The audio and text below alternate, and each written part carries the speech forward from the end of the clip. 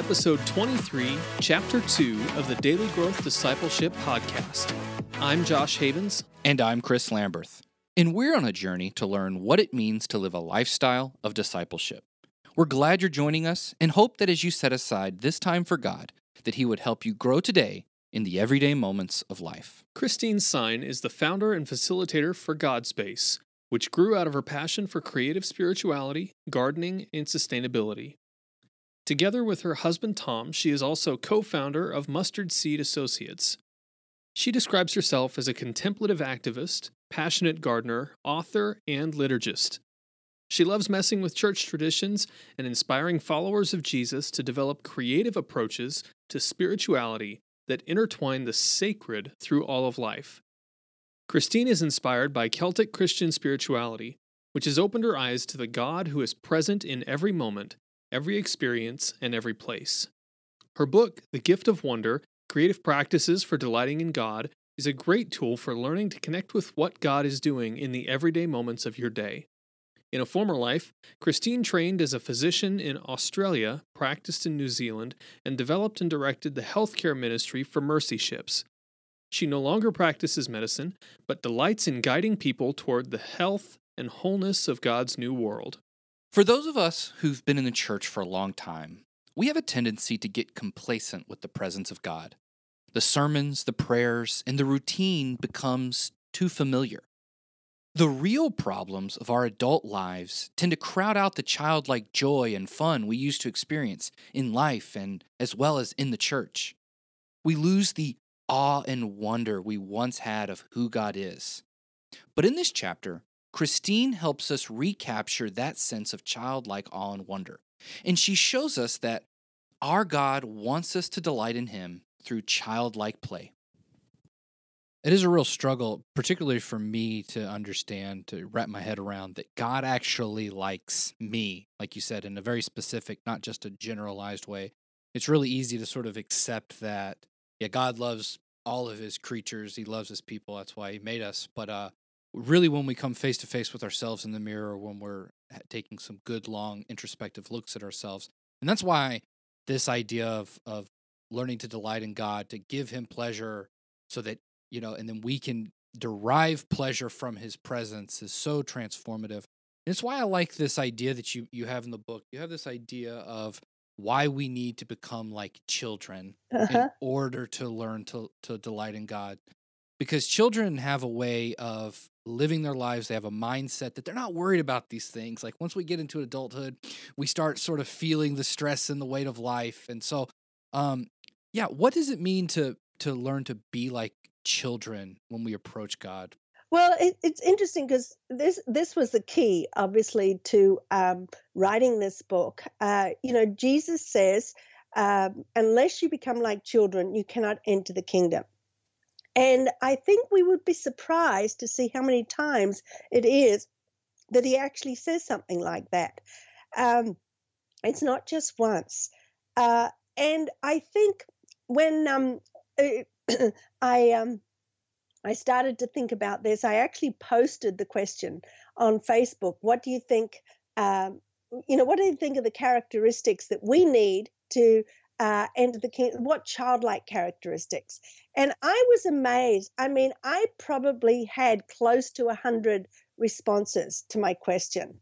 And I mean, everything. The number one thing that people said was trust. But there were so many other things that people said. Awe and wonder, imagination, curiosity, nature. And so I sifted through the list that people had sent me, and I chose the 12, either the 12 that I found most interesting or that occurred most commonly. And I did some research, and this was what it was that, in a way, you could say it blew my mind away as I started to get into these things. And I thought, wow, no wonder Jesus said we need to become like children. It's not, just this. It's not that we need to become childlike. I think it's that we need to develop the characteristics of children. And of course, there's a difference between those two. And I think sometimes we get confused because we think, oh, Jesus is saying we need to become childlike. But I think we need to develop the characteristics of children.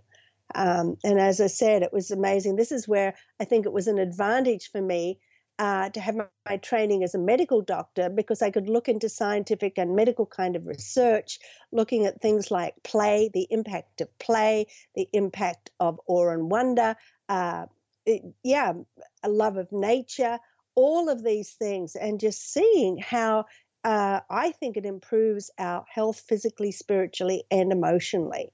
And so that's what I explore in the book.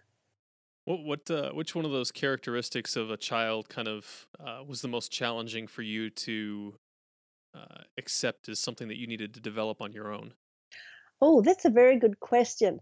I would think probably trust. I think trust in many ways is the hardest for all of us.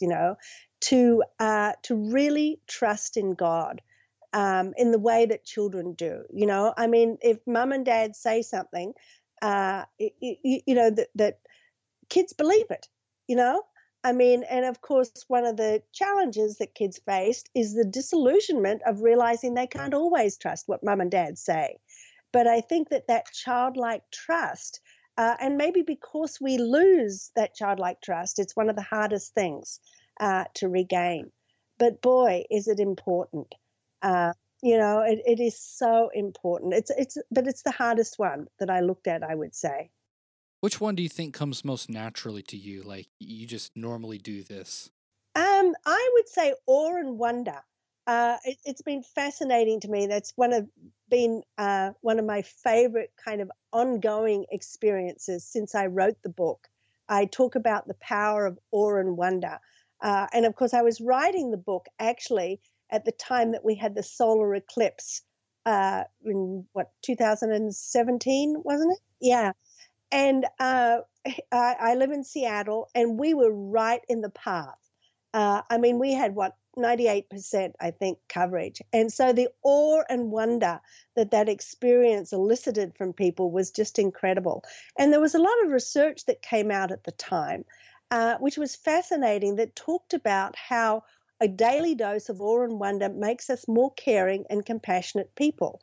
It talked about how it can bring healing for people with PTSD, post-traumatic stress syndrome, and for other problems as well. So that to me was fascinating. And as a result of that, my husband and I started to call our daily walks our awe and wonder walks. And so as we would walk, we would point out to each other the things that gave us a sense of awe. And it was an absolute delight. We're still doing it.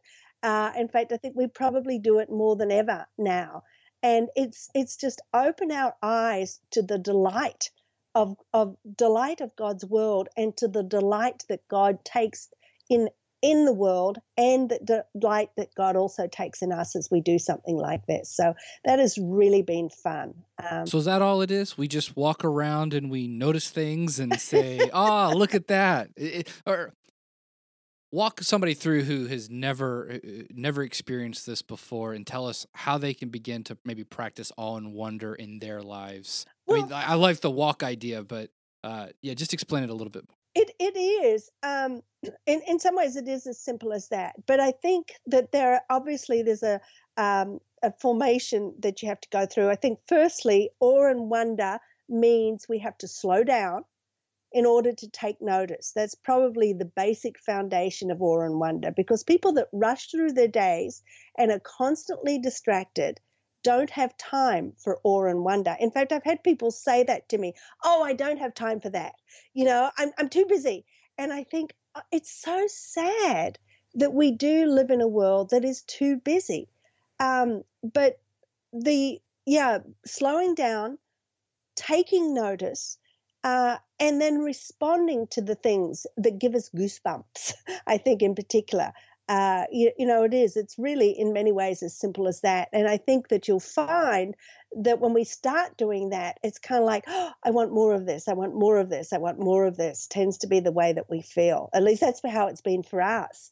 And for a lot of people that I've shared this with and who have taken up the practice as well, I think there's been a similar kind of response to it. It's fun because you mentioned the solar eclipse being one of those moments, and Chris and I actually went with my dad, and we drove a couple hours away. We live in Springfield, Missouri, and so Totality was only 45 minutes to an hour away from us. And so we decided we were going to take the day off work and drive up to this middle of nowhere town in mid-Missouri and watch it. We actually watched it from a cemetery. Oh, And there were wow. a few other cars around us, but I will never forget just the moment when the moon crossed right in front and you go from a dim dusk light to totality. Uh-huh. And I distinctly remember in that moment thinking the number of different variables that have to take place for us to observe this phenomenon right here in this moment. It's just crazy. And I think for me, developing that sense of awe and wonder is it comes most naturally when I look at something that I don't fully understand. Uh-huh. Yeah. And I try to wrap my mind around it and realize that I can't fully grasp what's going on. Because then it takes me out of myself, something that I control, and it reminds me that God, who is bigger and more infinite than I definitely am, is doing something around in the world around me that is bigger than I could have ever imagined. Exactly. Yeah. And of course, kids have that sense all the time.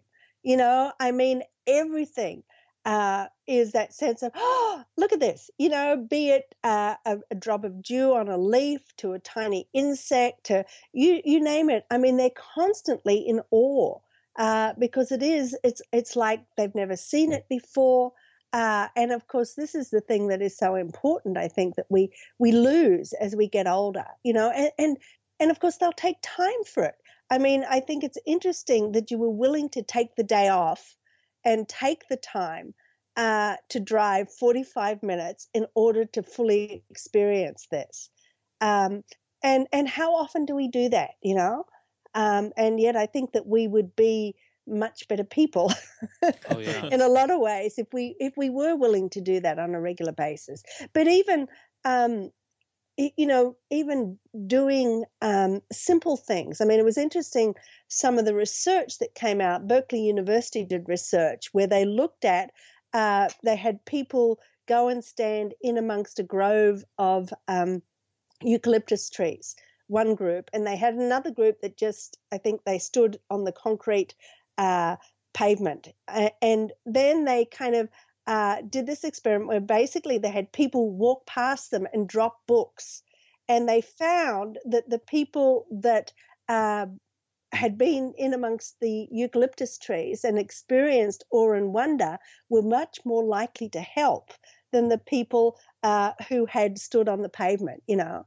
And so we need these experiences of awe and wonder to really help us to respond to the people around us, you know. And the conjecture is that it makes us aware of the fact that we are part of a world that is much bigger than we are. You know, I think there's more to it than that. But, you know, that was kind of part of what they kind of were puzzling out of their research as to why does this make a difference? Because there's no really legitimate reason for it. And yet it is a powerful kind of thing. It really is. So one of the things that you talk about and you just brought up was like how children play. And I was really convicted by even this idea of awe and wonder, because again, I have 3 little children who do, well, 2 of them do this now. Well, actually, my 1-year-old is starting to, and everything is awe and wonder, like you were saying. And so I'm really challenged and felt convicted to, like, you know, when we'll go outside and it's like a whole adventure for them of like, Daddy, look, here's a dandelion, Daddy, you know, and I'm fascinated in the similar way of play, because there is a lot of research that have come out, and you talk about it in the book, for even play. And it really does. It feels like as we grow up, we forget who we are. So talk to us a little bit about this spiritual practice of learning to play again, even as adults, because there's a big stigma attached to it of like, yes, I'm an adult, I have to be serious and I have to do things now. And man, I just can't help but wonder how much better our lives would be if at our 9-to-5 jobs we would have recess in the middle of the day and go out and play. Like, how much better would our lives be? I think that's a wonderful idea. Yeah, because it's true. The Stuart Brown, who's the director of the National Institute for Play, says that nothing lights up our brain like play. In fact, he believes it's as important as oxygen for our survival. And somebody else I was reading said that they believe that play is God's greatest gift to humankind. And I think, wow. Oh, wow. And Yeah. we let go of it. We don't do it. And they say that three kinds of play are necessary for us. There's object play, where we play with objects, obviously. There's social play, where we play with people. And there's, the movement kind of play. I'm sorry, I've forgotten the name of it. But, there are these three kinds of play that we need. And I think it's true, because play, they say, has given us so much. It is the way that we socialize with people. It's given us dance. It's given us music.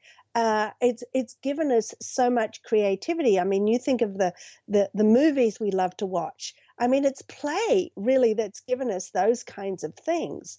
And so, you think, and they say too that play is what tells us that somebody is safe to be around. In other words, and I think of that, I think, maybe we would have a little less hate in our world if we played together. I think World Cup soccer is just starting, and one of my greatest memories is of sitting together in Africa, in Ghana, with people literally from all over the world. Enjoying watching other people play. I mean, the socialization that went on there, the way we bonded together, and the way that we became important friends in many ways, was just phenomenal. And I think that is an example. Now, of course, unfortunately, that kind of play can be more competitive than play. But I think even so, it can be an important form of socialization for all of us. And I think God wants us to do this. God wants us to participate with each other in these kinds of ways. Your challenge today is to play a game. It doesn't have to be sports, board games, or video games, but it does have to be fun. We so often think the Christian life is a somber life of following Jesus as we wait for eternity.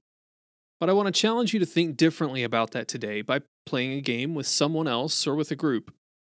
At least once during this game, take just a moment to think about this activity as something God enjoys as well. He created fun and games, and it's a good thing for you to enjoy them. Take time to appreciate the good feelings that having fun brings to your body and mind, and let that fill you with a sense of awe and wonder that God would create you just so you could enjoy Him and the good things He gives you.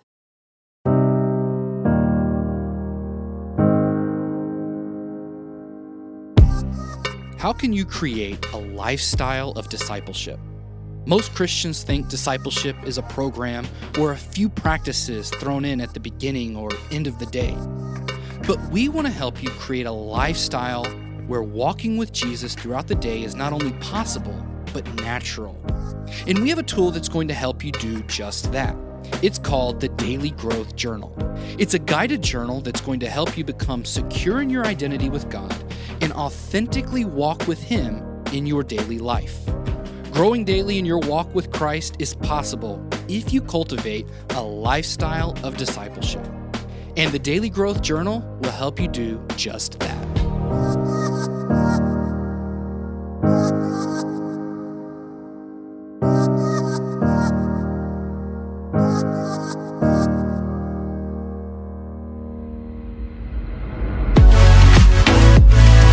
Thanks for listening to this episode of the Daily Growth Discipleship Podcast.